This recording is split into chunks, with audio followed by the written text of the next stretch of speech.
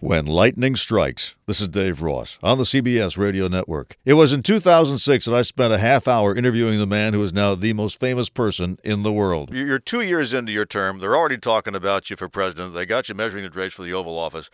How did they come to this? I am as puzzled as you are. Puzzled. And yet he couldn't help noticing the way all eyes seemed to be turning his way wherever he went. I think there's a hunger out there among voters for something different. Maybe for now, at least, I'm filling that gap. Wow. Didn't exactly sound like a man with a fire in his belly, did he? Sounds like a man who's thinking, I guess it's my turn to be struck by lightning. A lot of people think that had it not been for the collapse of the banking system, Barack Obama would never have won. And so this really isn't about race. It's about the economy.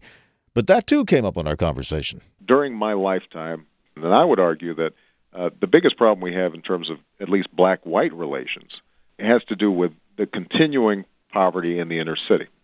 And that if we saw more economic parity, that in fact you would see much better race relations than we have now. You hear what he's saying? He's saying that the economy is the key to improving race relations. And 2 years and 2 months after he said that, he stands not only as the first minority president, but also the first president since FDR to inherit the responsibility for rebuilding a broken economy. Hey, just another day in the history of the United States of America. Now this. This is Dave Ross on the CBS Radio Network.